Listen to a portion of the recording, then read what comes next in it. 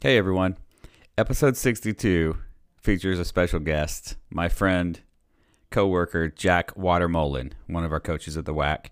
Jack is also the two-time state champion for Arrowhead Girls High School as the head coach.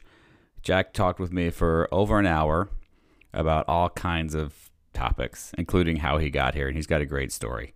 So hope you enjoy it. We did record this from the kids club at the WAC, and you may hear a little bit of constant music over the back that we were unable to turn off through the speakers. So just a little soundtrack for Jack. So thanks everybody. Hope you enjoy it. Talk to y'all soon. See ya.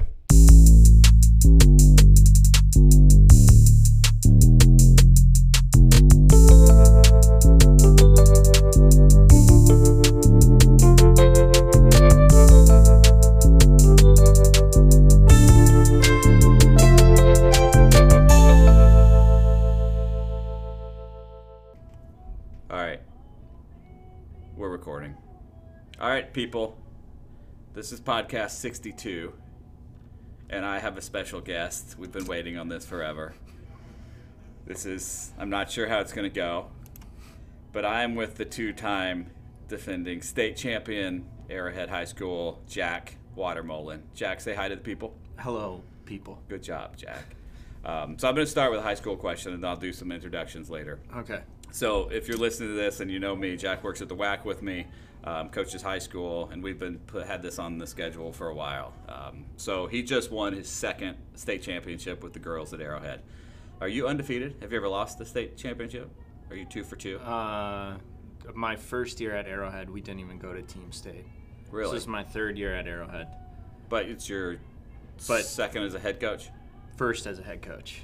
I was an Nice. assistant coach first 2 years. All right. Well, here's my first question to sort of kick off how we do this. I coached high school at New Berlin West for 5 seasons. It was awesome. I loved it. Terrible team. By the year 5, we really good. We ended up having the number 1 seed at D2 for state at the time. In all those matches I coached in 5 years, I believe that I personally maybe had an effect on the outcome, turned a loss to a win in maybe 3 to 5, 6 matches. And I've coached a lot, but I don't think I had that much impact on the result of matches. I sort of believe that the practice is most important, and once you roll the balls out, they are who they are. How many times in 2 state championship seasons do you think you walked on the court and turned a match from a loss to a victory? Like some girl's going to lose, and your coaching changed it. I'm just curious. This isn't me making fun of you because I'm going to. But I don't, not that many. I would probably agree with you as well.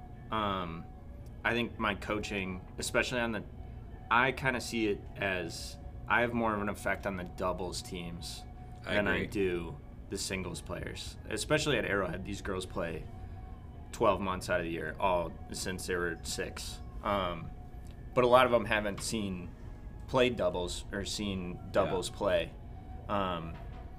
Nothing like. Is there one match that sticks in your head like they won that because of my coaching, my advice, my feedback? They were going to lose if I hadn't have talked to them. I can't really think of many in my career. Maybe like 1 or 2 that came down really tight. And it's usually like 3 or 4 singles because like the upper lineup, the 1-2 singles, they either win big or they lose bad. Yeah. I definitely have changed like matches going into 3 sets or like girls have won 6-2, 6-3 instead of 7-5, 7-5. But I don't know if I've completely comeback win. One does stick out in my mind at Kettle Moraine when I was with boys. My one singles was playing, I forgot who it was, West Osha Central, and it was a good match. And the kid had a full Western forehand, and I told him just slice and moonball to his forehand side after he lost the first set, and he came back and won it in a breaker, cool. Which was cool. But realistically, on court, I'm more of a cheerleader than anything. Right. It's mostly keeping them from melting down. Correct. Girls or boys. Correct. Like anger, tears. Yes. Staying in the match, all Yeah. that kind of stuff. I think that's big. And who knows? That may be the wrong question because those things do influence a match. You just might not see it from a strategy standpoint. It's never like that Disney. I'm down. I lost first set 0-6. Didn't we talk about this yesterday? Yeah. Making a Disney movie? Yeah, making a Disney movie. We should make one. We should. I'm going to call tennis. Walt Disney. Yeah? Yeah. And I'm going to call his family member. I don't think he's around.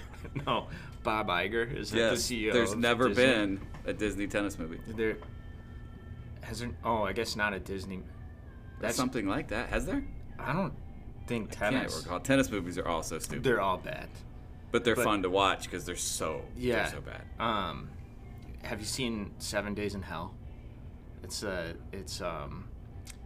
Kit Harington, who's on Game of Thrones, and Andy Samberg. Yes, I have. That is the most realistic and best tennis depiction of all time. There's some good ones that I've watched that are they're so freaking bad.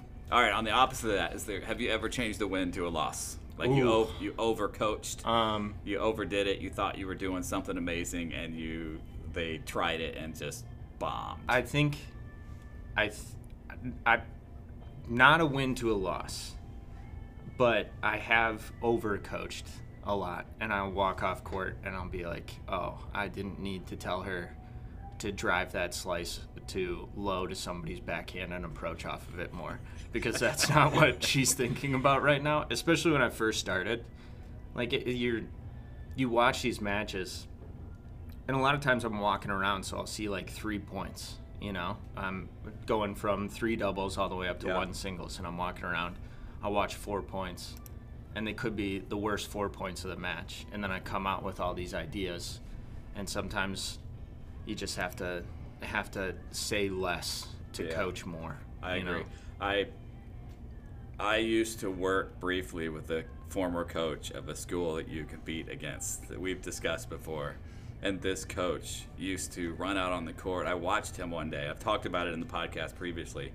I watched this coach, coaching girls, goes out on the court, third set of the changeover, and he's trying to teach one of his players how to hit topspin.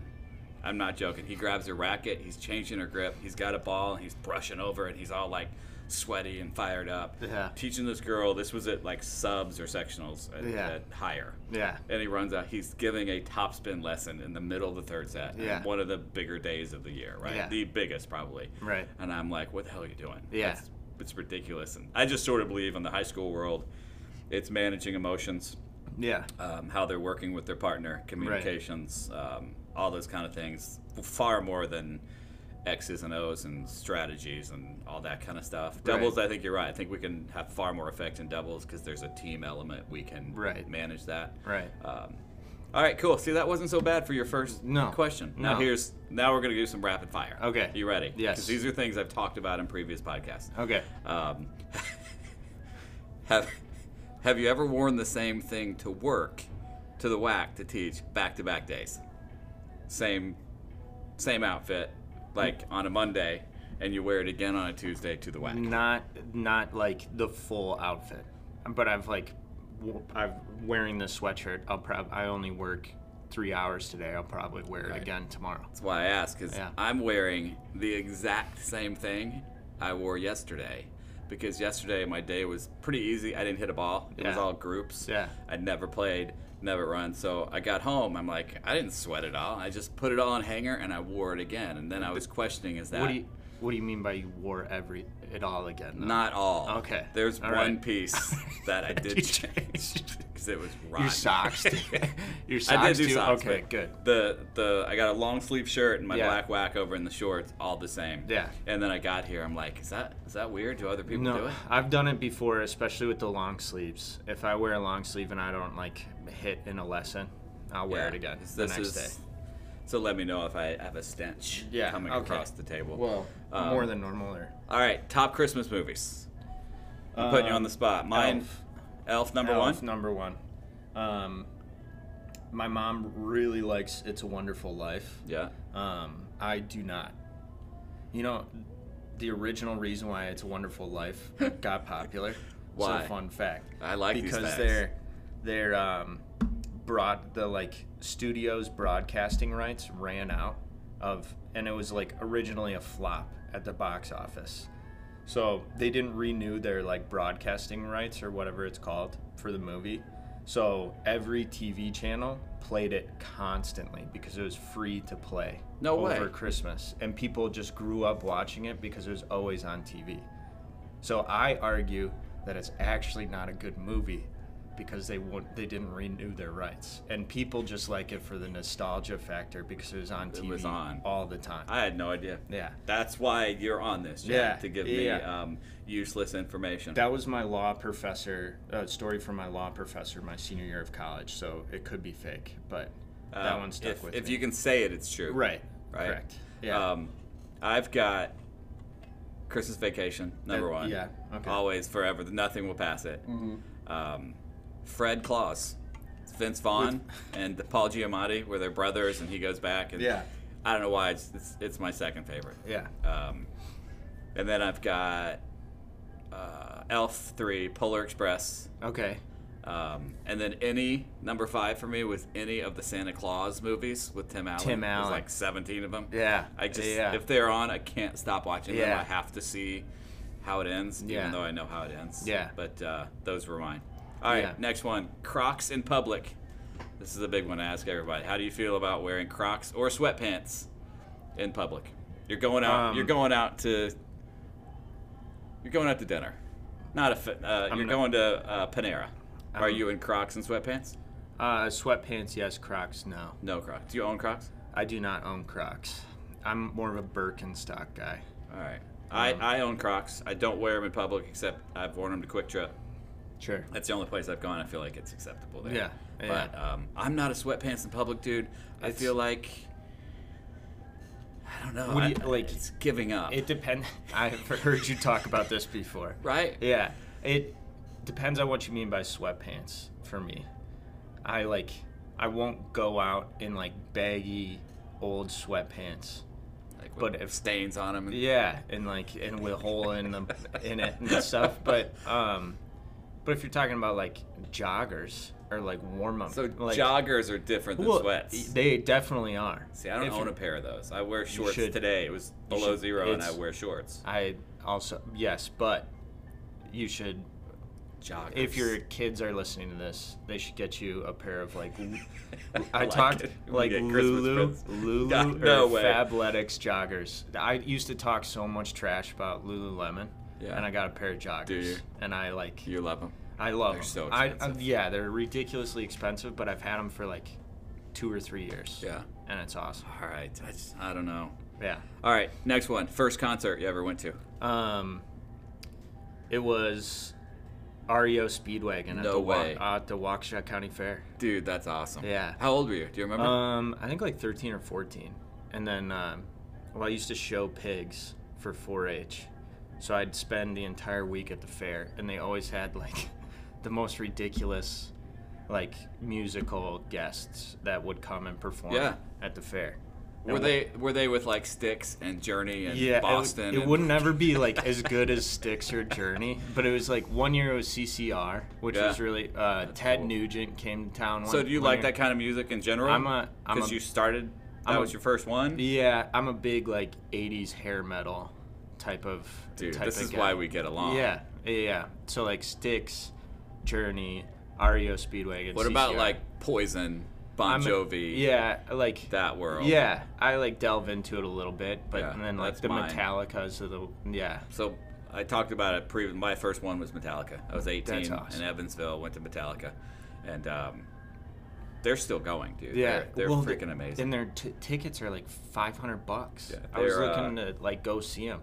I think they came to Milwaukee. They're amazing still. Yeah. I know there's Lars, the drummer's 60 now. I think they're both, him and James Hetfield, the lead singer guitarist, they're both 60 years old. Yeah. They met when they were 18. They're still doing it.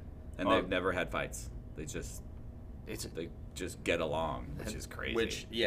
I wouldn't. Everybody breaks up. But especially like, on the end of a road trip, you're like, thank God that this was only 9 days.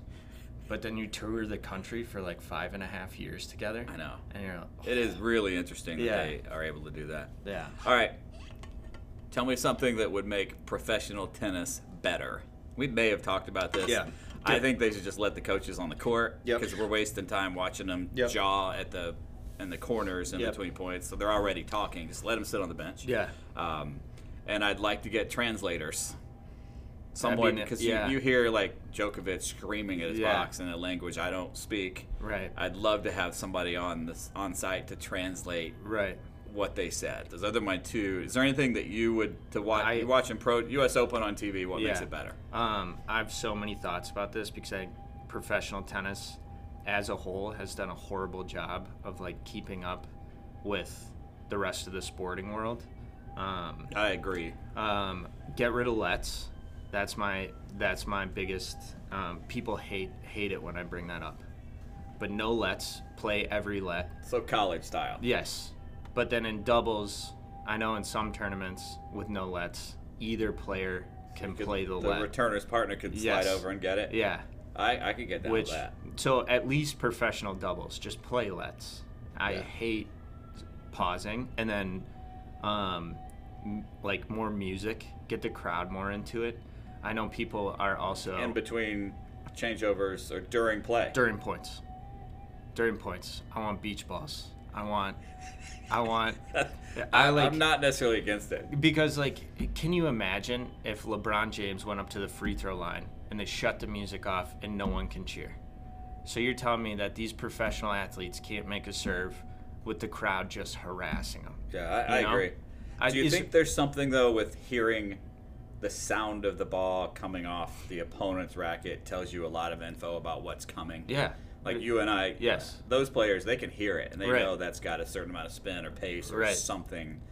Does that, if the crowd's loud, you can't hear that, does the level of play drop? And now we don't want to watch them? Then we'll try it out at least. I hate it's a gentleman's sport. You shouldn't, quiet please play. Yeah. I sort of agree. I think more people would watch, but also if you're watching on TV, are we going to hear all the music during the points? Because we like the sound of that ball being hit too. That is true. You'd give up like the sound of points, which is it is like a satisfying sound. Do you mic the ball? I think you mic the court, just like NFL does. NFL doesn't like mic the stadium. You can't hear. Right, but NFL, baseball, when the play is going, they're not playing music. If you watch NFL, that is true. Right before they get to the line, they shut the music off. Yeah. Okay, so no music during points, but I say just let the crowd. They could crank it up until they walk up to the line and start their routine, and then they lower it. But then let the crowd just get rowdy during points. I like it. Because at least for like one tournament. It doesn't have to, because Wimbledon will never do it.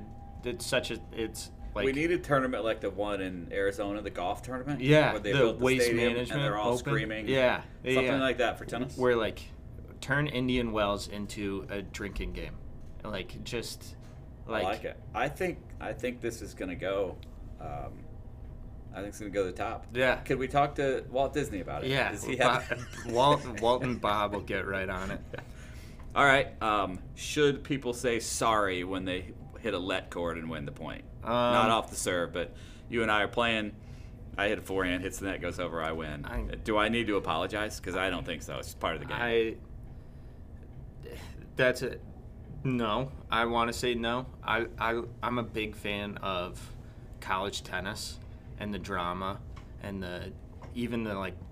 I'm obviously as a coach, I'm never going to tell people like, oh, don't apologize or like,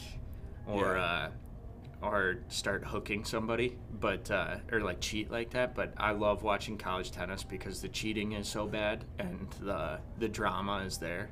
Yeah, just there's other sports where lucky things happen and they don't apologize. If a guy banks in a 3-pointer in the NBA, he's not going around to apologize. Yeah, full court shot and it off the rim and broken bat. Right. Single that rolls about 10 feet and he makes it the first on it. No one else apologizes. I think overall for the sport, let me put it this way. I'd want my players to be respectful, be nice, Because they're not really sorry. Yeah, no one's Heck, sorry no, about that. No one's really sorry. But, I think it should be fist pump in their face. Because I'm so good, so accurate. I was able to hit that ball into the net on purpose, and I still kicked your butt. I've told my girls before, if you hit the hand up sorry and then go right into you're too little. So just put so sorry into too small. I thought you were gonna go to put a certain finger up in the air. No, I wouldn't do that. That'd be some quality coaching. All right, almost done. Then we're gonna get to your life. Okay. Drills versus lessons. Is there a difference in your mind? Yes, absolutely. What are the difference? You're doing a drill or you're doing a lesson. Yeah. What's the difference for you? So drills, in my mind, I immediately go to like a lot more point play, and I'm like teaching more the strategy than I am strokes. And lessons. If somebody's like, oh, are we saying like, I'm in my mind, I think drills multiple people. I'm playing more points. It's more point play based. I'm keeping the game like it kind of game centered, but the games are focused on something that a point that I'm trying to make. And then lessons, I'm like breaking down your technique and coaching more technique, maybe some like match play focused stuff, like but mostly technique based. All right, that makes sense. But I struggle with that because we've talked about it. I want to teach. Yeah. Like I'm far enough along in my career that I don't want to be just a ball feeder, and we've talked about it. Yeah. And I'll try to bring this up without naming people, but we do something in the summer called Ladies' Day. Yes. Use all the courts, 30-some people, and some of the group is there just for exercise. Some is group there just to see their friends. Some are there because they don't have anything else to do, and there's a few that are there because they want to get better. Right. And I tend to gravitate toward those. And we changed Ladies' Day a bit this year. We made it instructional. Yeah. I know you didn't do a ton of them, but we made it instructional. Yeah. A portion of it every time. There was some lesson-based to it, and that's sort of what I like to do. So I try to mix the. Honestly, Jack, you know this. We're just freaking entertainers. Yeah. All right, we're there, paid to put on a show, watch the guys dance. And, right. That's it. They want to leave having an enjoyable time, get some exercise, and come back next time. But I'm trying to always add an element of teaching. Yeah. And coaching to it. But I understand your point. I think that's a good answer. You actually sounded educated. Thank you. I try to sometimes, but I always like struggle with people who are like, well, I just want to play as many points as possible, and because I come from a background of like, why would you pay for that then? Me too. Well, like just go out on court and play points. Find somebody to hit with. The ball machine. Yeah, exactly. And they're like, well, I want to play as many points as possible. You feed the balls. That's your job. I don't want to serve. That I like. Serve. That's on my list later. Okay. All right. Good. We'll get to it. Because I have thoughts about that. Yeah, I had one recently. I talked about it that the player was honest with me, looked me in the eye. I'm just here for the entertainment. Didn't want anything, and it actually helped me because I didn't have the stress of trying to battle with this player. Yeah. I just like, oh, that's cool. And I put my coaching to the other three and just had fun with this one. And it worked out because she was honest with me. Yeah. It wasn't this, like, me trying to figure out why isn't this person listening to me. She just told me, I'm just here for fun, entertainment. I'm like, cool. Yeah. I think I'd rather them tell me what's your purpose here. Right. But if their purpose is, we just want you to feed us a bunch of balls and shut up, then I'm walking. Right. I can't do it. I had a group here that sort of did that to me when I first started, and I have not taken that group again. Yeah. I think it's important to find the right coach. All right, next one. You have two left. Coaches versus pros. What term do you prefer? I prefer coach, but so do I. I'm more of a coach, like in the classical sense. I've talked about it a bunch, and with a lot of people, it still bothers me. Even here, like the front desk staff, most people here call us pros. Yeah. And in my head, it's sort of cringy to me because I'm thinking I'm not. I don't want anybody to think I believe I'm a tennis pro. Right. Tennis pros are on tour making millions and have far more talent than I'll ever have. Right. So I really try to use, even here as I've gotten to know the coaching staff here and taken a bigger role, I always use the term coaches. Like it's, hey coaches, Because I just don't think it's the right. Unless you're going to say teaching professional, right? Which you're not going to say. Have you? So I made when I first started working here full time. I forgot who asked me, but they're like, "What do you do for a job?" And I made the mistake of introducing myself as I'm a tennis pro. Tennis pro. And they're like, they like looked me up and down, and they're like, "Really, the 5'10"? This kid, like, he's a tennis pro?" And they like, I had to then explain, and then from that moment on, I'm just like, I teach tennis. Sometimes I won't even do coach. I'll just say I teach tennis. I know. It's like I've run marathons and half marathons, and my kids, when they were younger, always asked me, like, I'd go off and run a race. Did you win? Yeah. No. Why not? Why didn't you win? Were you close to winning? Nope. I was like 18,000. Right. Like, you're not very good. Yeah. Like, they don't understand there's different. Right. And so as they've gotten older, I've tried to explain. There's a group of people in the beginning, about 20 people, who one of them is going to win, and all the rest are just doing it for fun. They're like, you're running for fun? Right. Why would you? So I'll go this year in April and run it again, and my kids will ask me if I won. Yeah. All right, last one. Okay. Errors. I believe the significant portion of mistakes on a court and the results are more important is the timing of the errors, not the total number. Because people my players get caught up in how many times they screw up. Yeah. And I try to tell them, listen, I don't care how many times. I care that you don't screw up at 3, 4, add out in the third set. Yeah. You can screw up 50 times as long as none of them are in big moments. Yeah. So I've been teaching that your errors, you got to judge yourself in the timing of them, not just the number. Obviously, you're not going to win a match if you make a billion. Right. But if you make 20 unforced errors in 2 sets, and none of them are at out, you're good. Right? Yeah. If you step up, what do you think about that? You think that's way off? I think nobody's going to drastically change in a big moment. They're probably going to get worse. It's just except human for Michael nature. Jordan to go. Yeah, Michael Jordan. Ever. Yeah, LeBron sucks. I mean, that has something to it where, like, if you're like just a straight up competitor and you have that dog, as Tim and I will talk about, like you step up at big moments. But I think it's more important how you're making your errors and at what time. So I agree with you. Like, sometimes if it's not at a big moment, it's fine. But if you're 7 feet back from the baseline and you're hitting balls into the bottom of the net, or if you're 7 feet back from the baseline and you're ripping them to the moon and they're 8 feet long, I think it's more important how you're making those errors, because that shows something about your decision making. So, like, if you're making poor decisions, which is resulting in errors, I'm fine with errors. But if you're making dumb mistakes, mental mistakes, which is resulting in errors, then you have to address that. Like, was I trying to rip a winner from 8 feet behind the baseline? And that's why. I just feel like too many club players, high school players, they judge themselves solely on how many times they screwed up.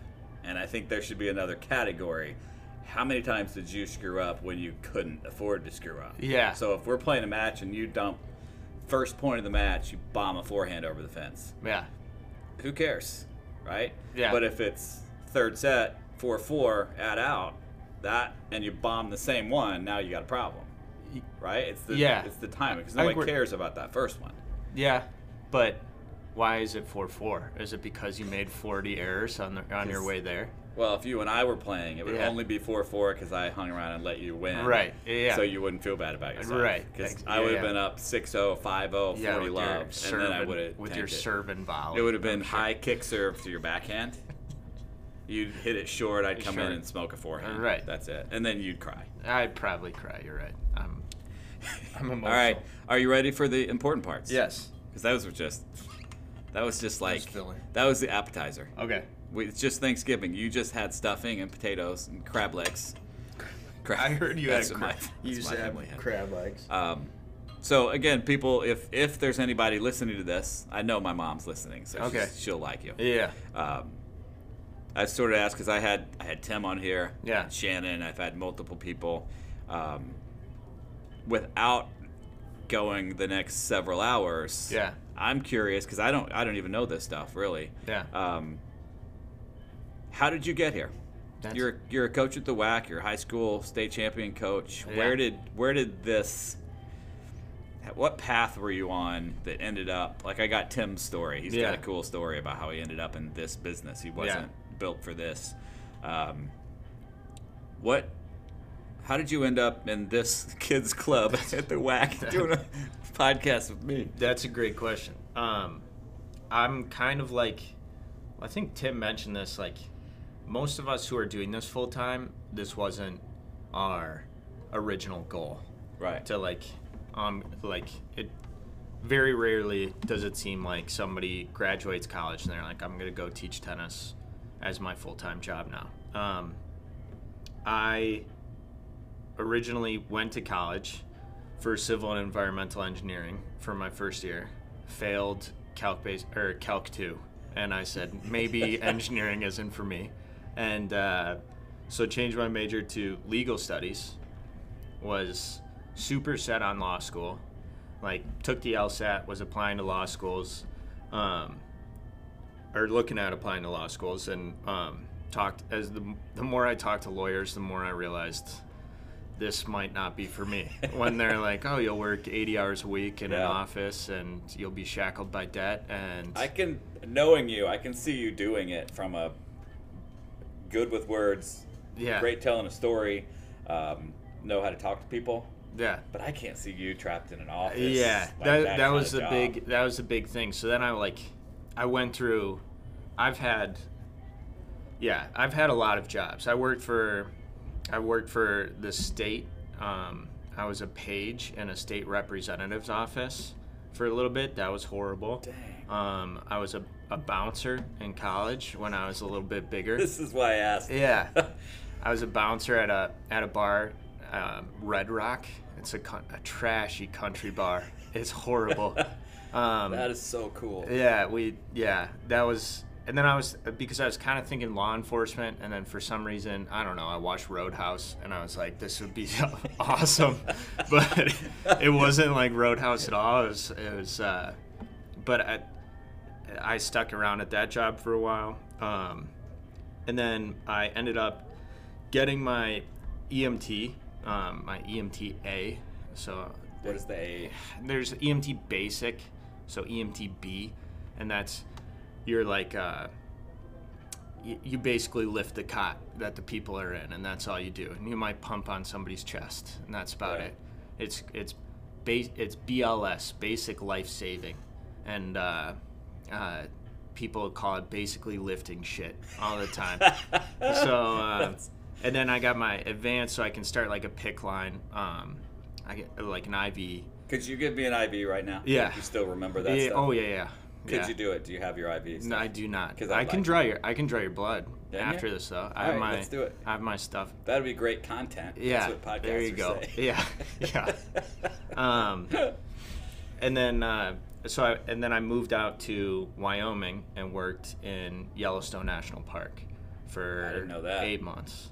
I worked for kind of my main job there was through a hotel service in the park called Xanterra, where I was like security for them. But then I volunteered as an EMT for the National Park Service.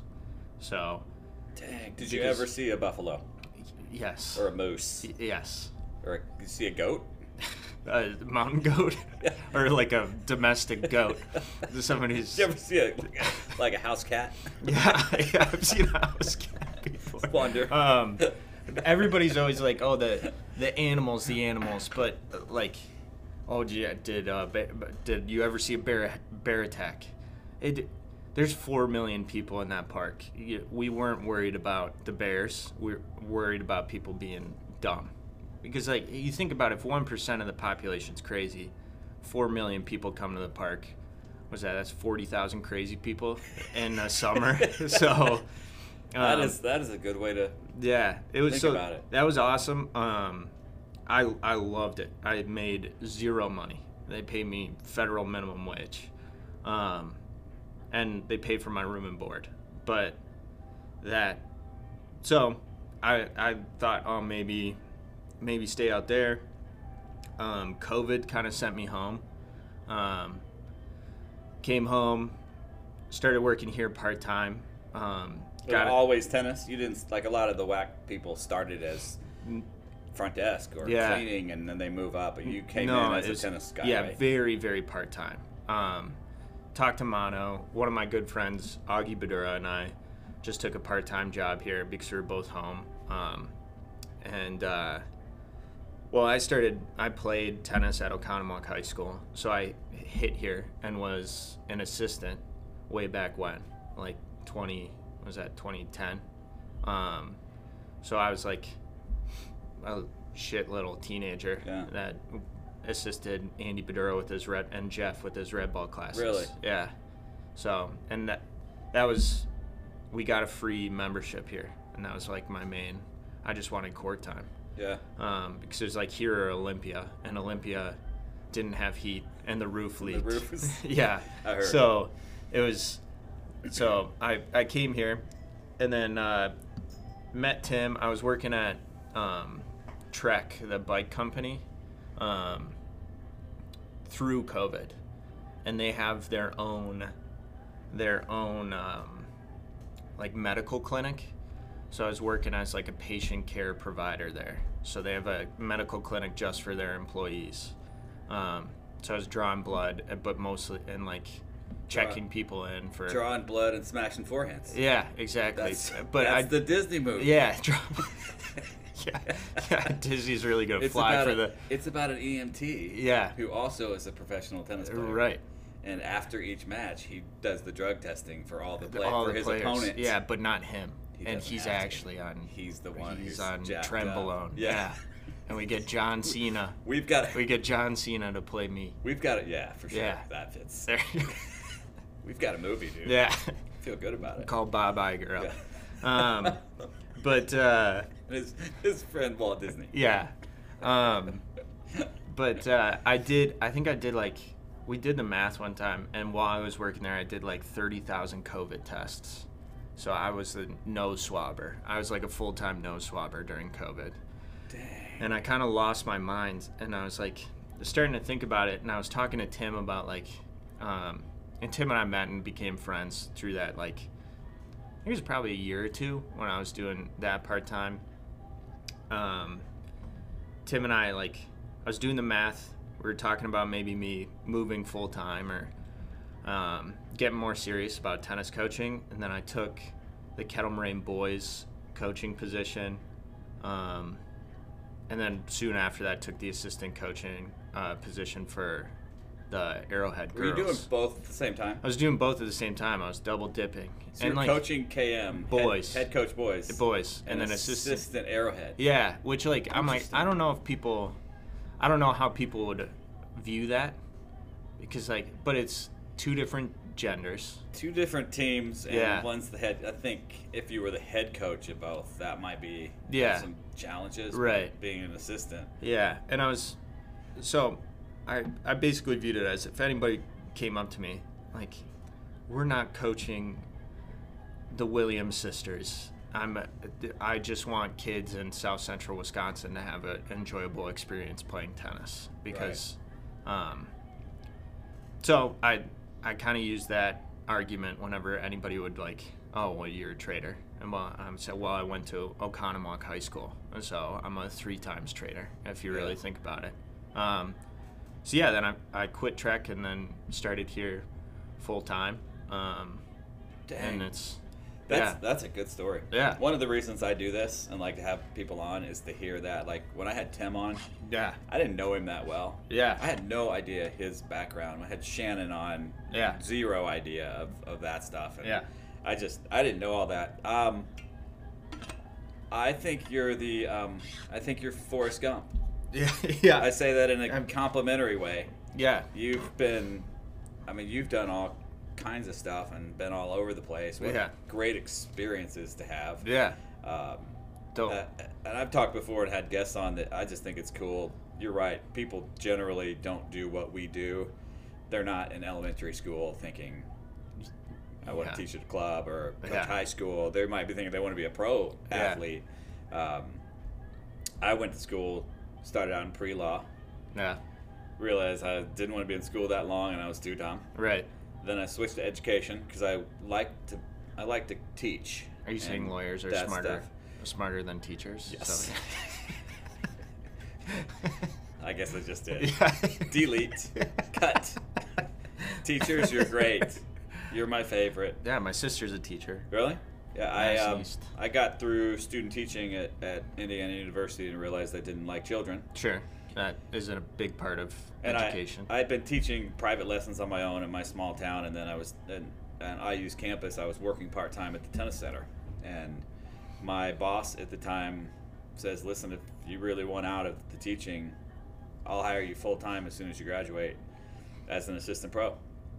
Back then, everybody was just an assistant pro. There were no. Sure. He was the boss. Right. All of us were assistants in different levels, but we were all called the same. And I'm like, all right. He told me what he was going to pay me. I'm like, well, that's better than first year going to teach elementary school. Right.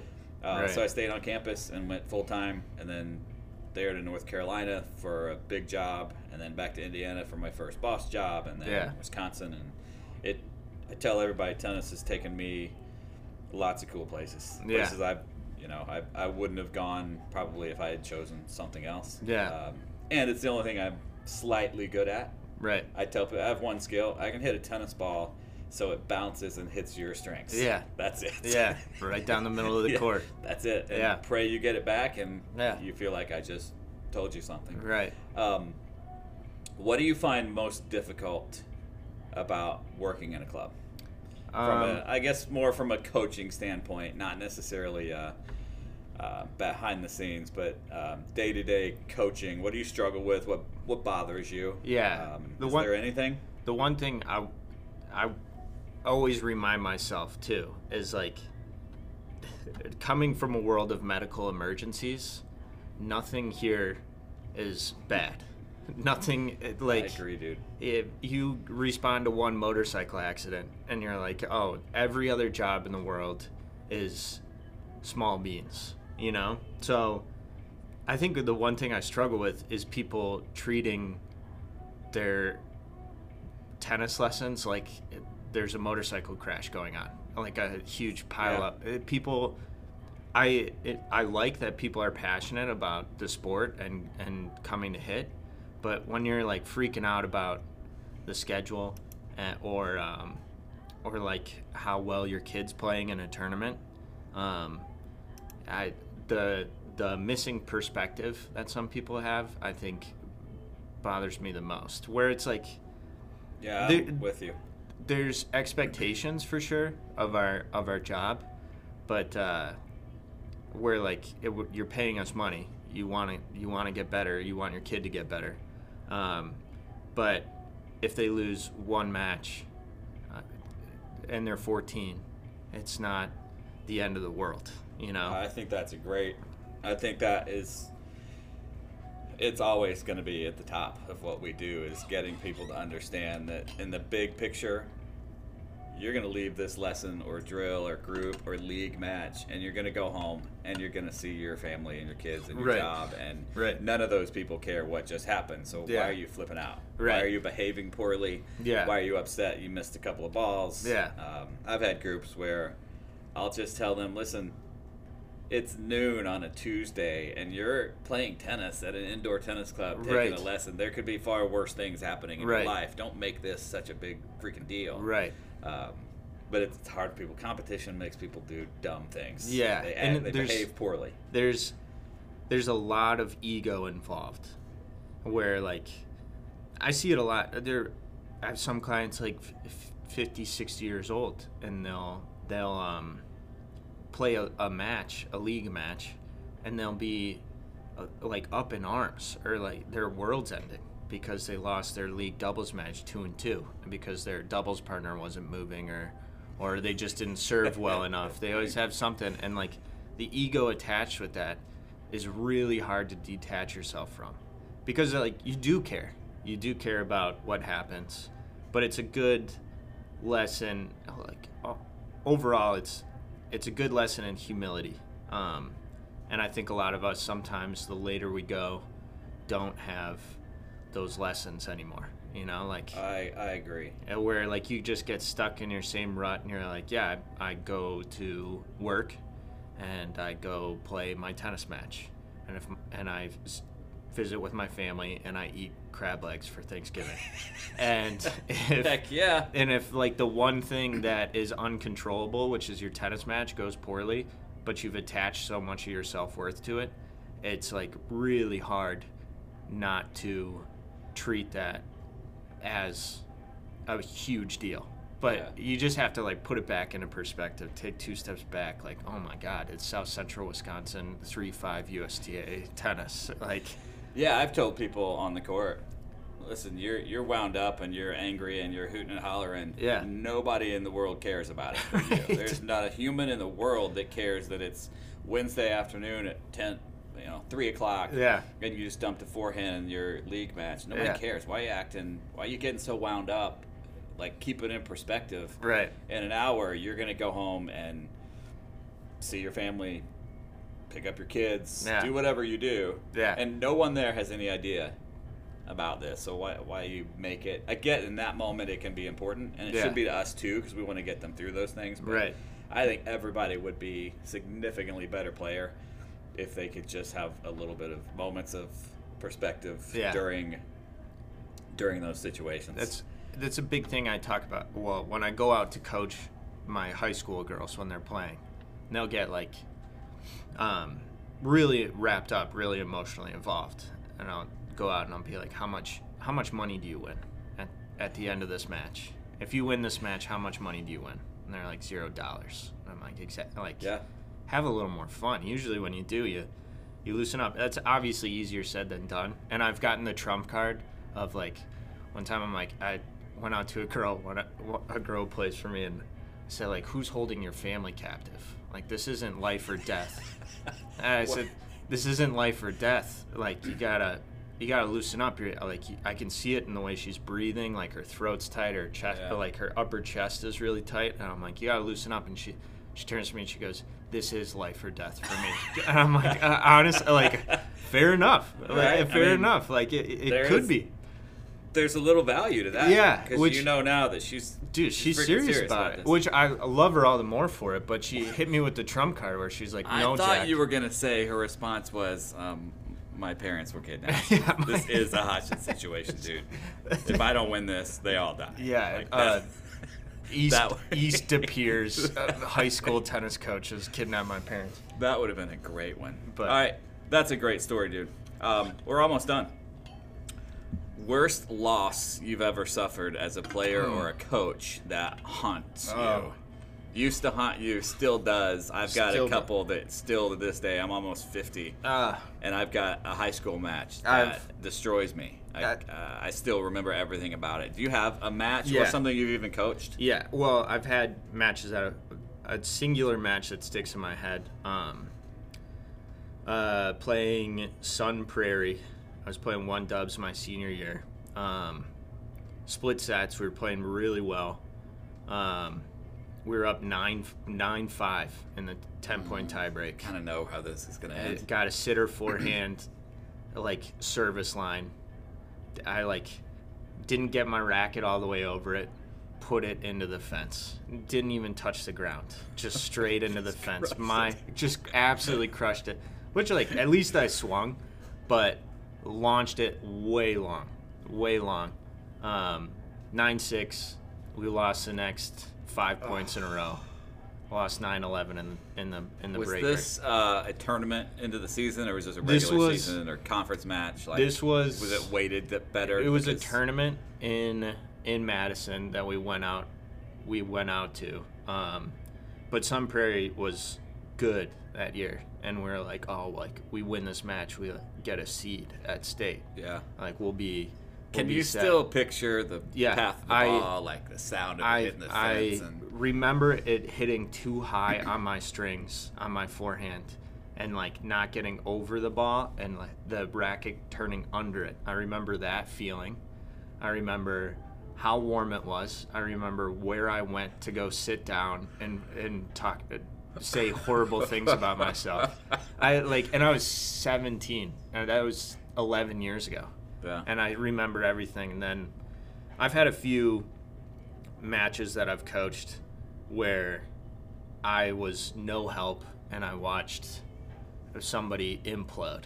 And it was a horrible feeling to me. You don't know what to go out there and say. Just couldn't stop it. And it's a car crash, and you're just watching it in slow motion. And it's like, and it's visceral. And it was these two girls, senior year, and it was like, there's just nothing you can do. I almost think that situation is even harder because it's other people and their experience, and you've already had your experience. Correct. And now you're a part of theirs, and you just.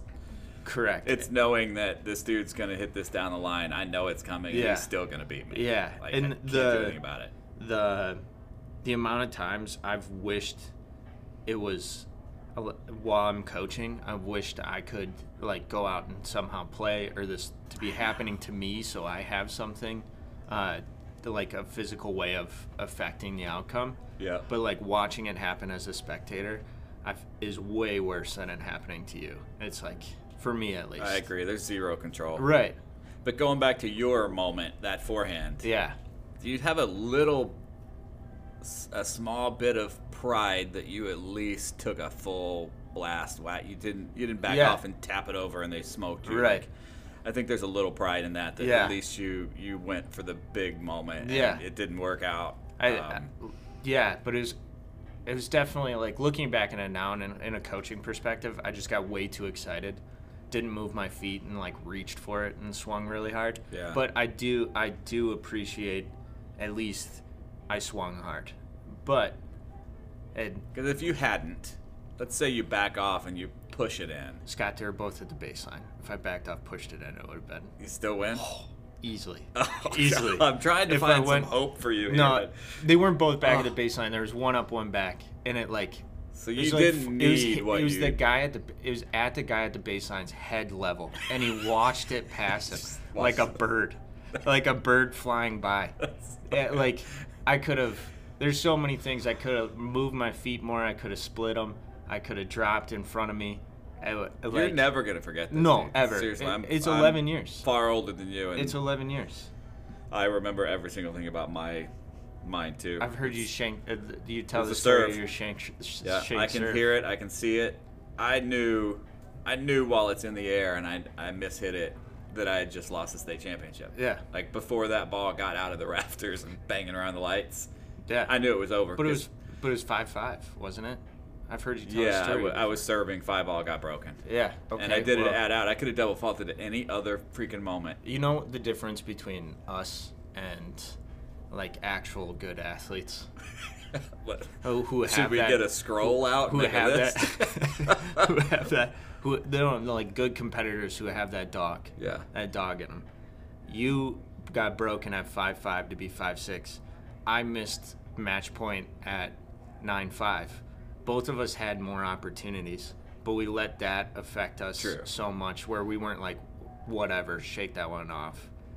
But that's true. Like where we're right back at it. In that moment at my age, understanding the quality of the server that's about to come at us. Like we were in those where I just knew it sunk me that, and my partner knew it. And we tried, it didn't mean we didn't try, but the dude's bombing him, and we probably hadn't broken him the entire match, and I knew that was coming, so it made it more important. Here's me playing devil's advocate. You're not allowed. It's a podcast rule. Sorry. That I know we could have returned better. Yeah, as a high school coach right now, I'd be like, what? Focus up. Right, but There's in your in my own other mind, not your coaching. Yeah. Yeah. This is gonna. It got harder. Bad. It got harder. It didn't make it impossible. It was impossible because we didn't do it. We lost, and I cried like a freaking baby.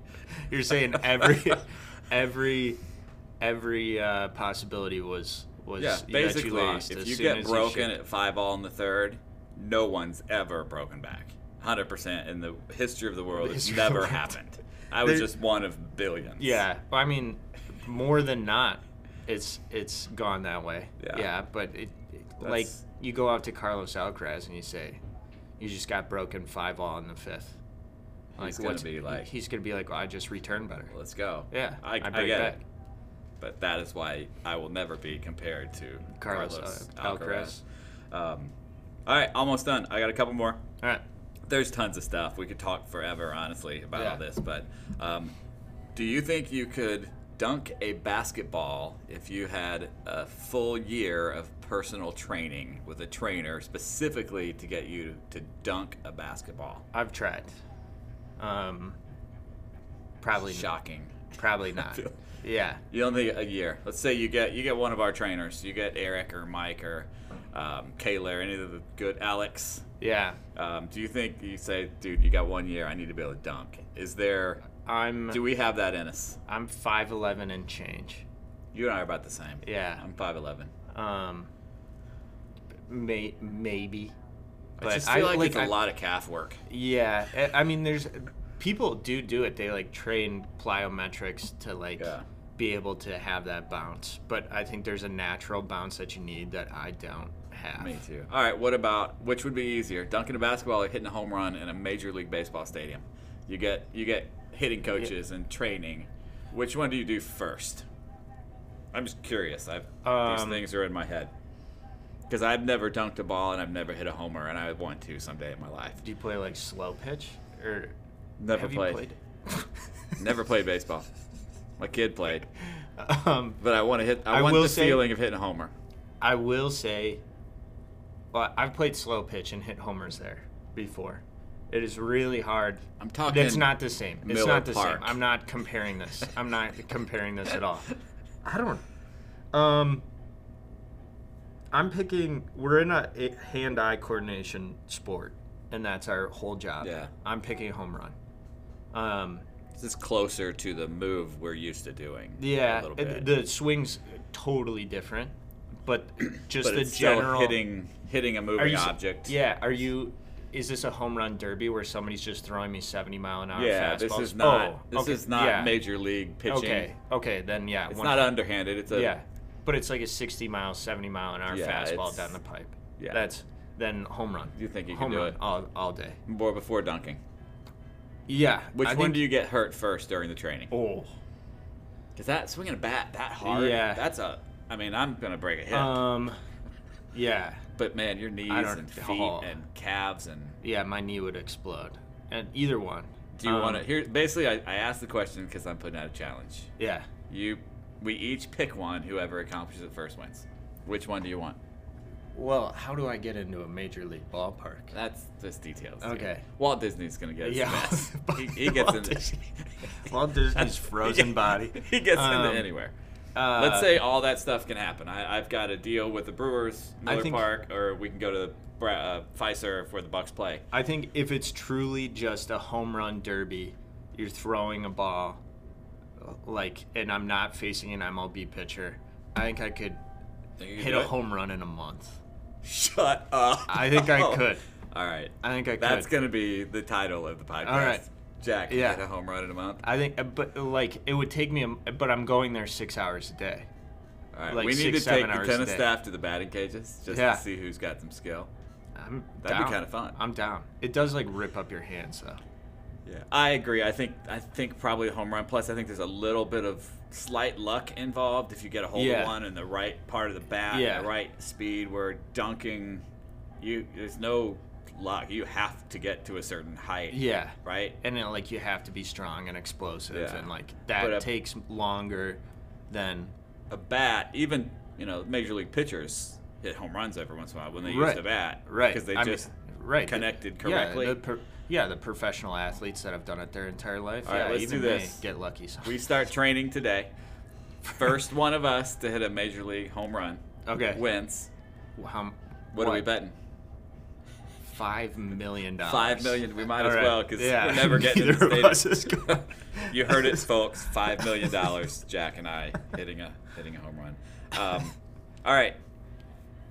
I have this thing since I was a kid, probably if I was the president. Yeah. When I see things in the world that I don't like, dumb things. Yeah. So one of mine has always been I just want straight roads, no curves. All roads are straight. Think about it. You know how much we'd save on gas transportation costs. Everything's just, if I want it from here to my house, straight line. I'm there at half the time. Right. Why do we need to have curves? Yeah. Right? We just destroy everything in our path. And it's just a straight line everywhere. Yeah. Okay? I also want to ban reply all. Okay. If someone replies all to an email, they're immediately sent off to the reply all island, never to be seen again. Dumb stuff like that. Okay. If you have anything in your life, you become president tomorrow. Okay. That you put into play. LED headlights in cars. I want gone. I like too bright. Like way too bright.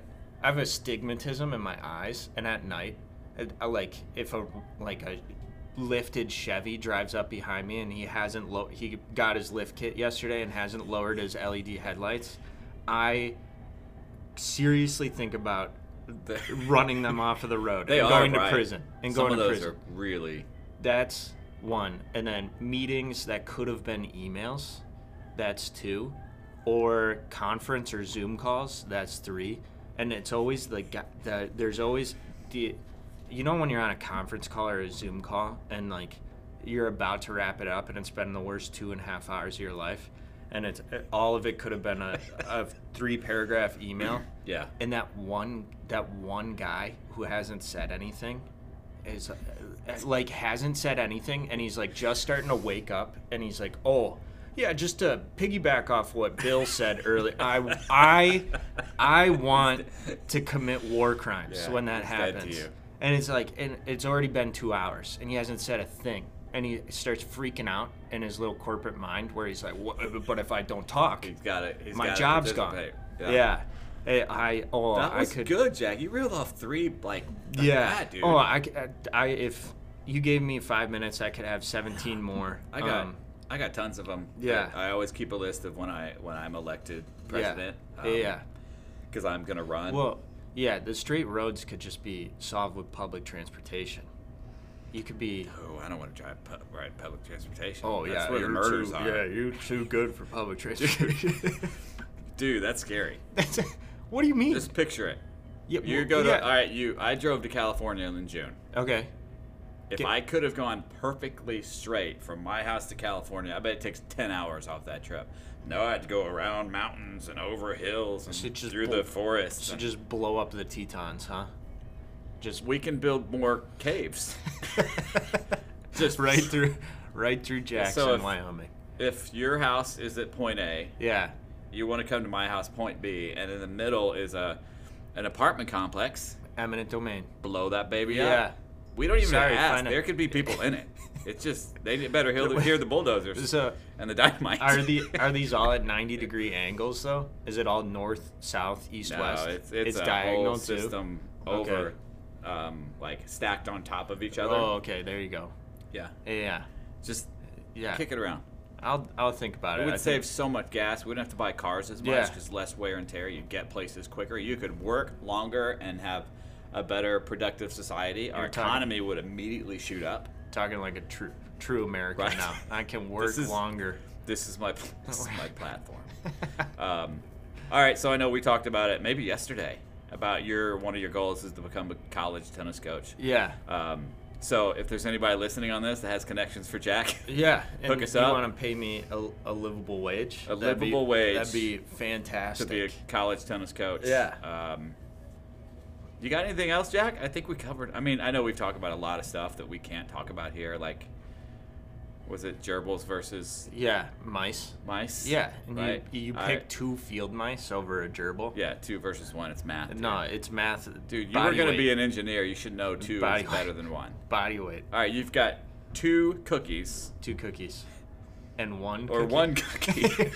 And someone says, which would you want? No, Are you going to take the 1 cookie? You're like saying, oh, these like 2 Chips Ahoy cookies versus this one Famous Amos. The gerbil is way too aggressive. Wait, is the gerbil Famous Amos? Yeah. You're 2 like tiny little like travel-sized Chips Ahoy cookies. We just named the gerbil finally. The Famous Amos. We need to tell the whole staff that because there are a lot of people in this conversation. We named the gerbil. Yeah, and everybody's like, oh, 2 field mice. Have never seen literally any wild animal kill another one. Yeah. It's always who's more aggressive. And I tell this translates directly into tennis or street fights. If you come out Similar crazy, things. yeah, if you come out crazy or like a heavyweight, you are always going to win that fight. If you're the angrier one, maybe this doesn't apply to tennis. In tennis? No, this is more street you fighting. might win the first set and Yeah, you'll run out of gas. Yeah. Maybe not tennis, but street fights for sure. If you're the madder one of anybody and you got like 50 pounds on somebody, you're going to win that fight. And that is the gerbil. He's angrier, and he's got a lot of weight. A lot of weight behind him where the field mice do not. I'm so pumped we got around to this. Yeah. That was the goal. Yeah. Right. It's kind of like I was talking to Hartwick yesterday. Yeah. When you go to prison, first thing you're supposed to do is kill somebody. You do not kill somebody. Yeah, you do. You get respect. And then you become the leader. That every prison movie, you go in, you got to kill somebody right away. And that's how you get respect. You're going to go... You ever watch the prison movie? You're gonna go to prison on like public urination charges for 3 months, and you're like, well, I gotta kill someone. You're in there for like 48 hours. I would not last long in prison, so I need immediately be like the prison boss. Yeah, and that's it. I'd pay money to see you try to become a prison boss. I would not last. No. It's why this is why I like working here. Yeah. Because these conversations aren't just I've had this conversation with other people in this building. Yeah.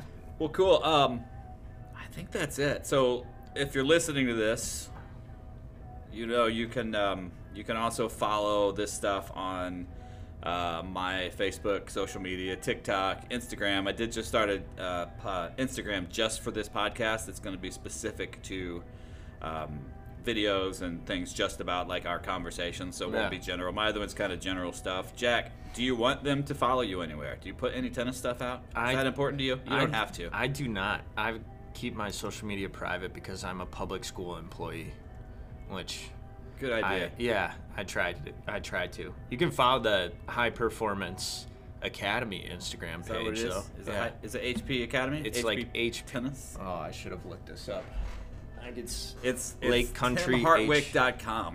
It's at Tim Hartwick. Everybody follow at Tim Hartwick. Follow Tim. Tim Hartwick. We need followers. Let me look this up. It's HP something.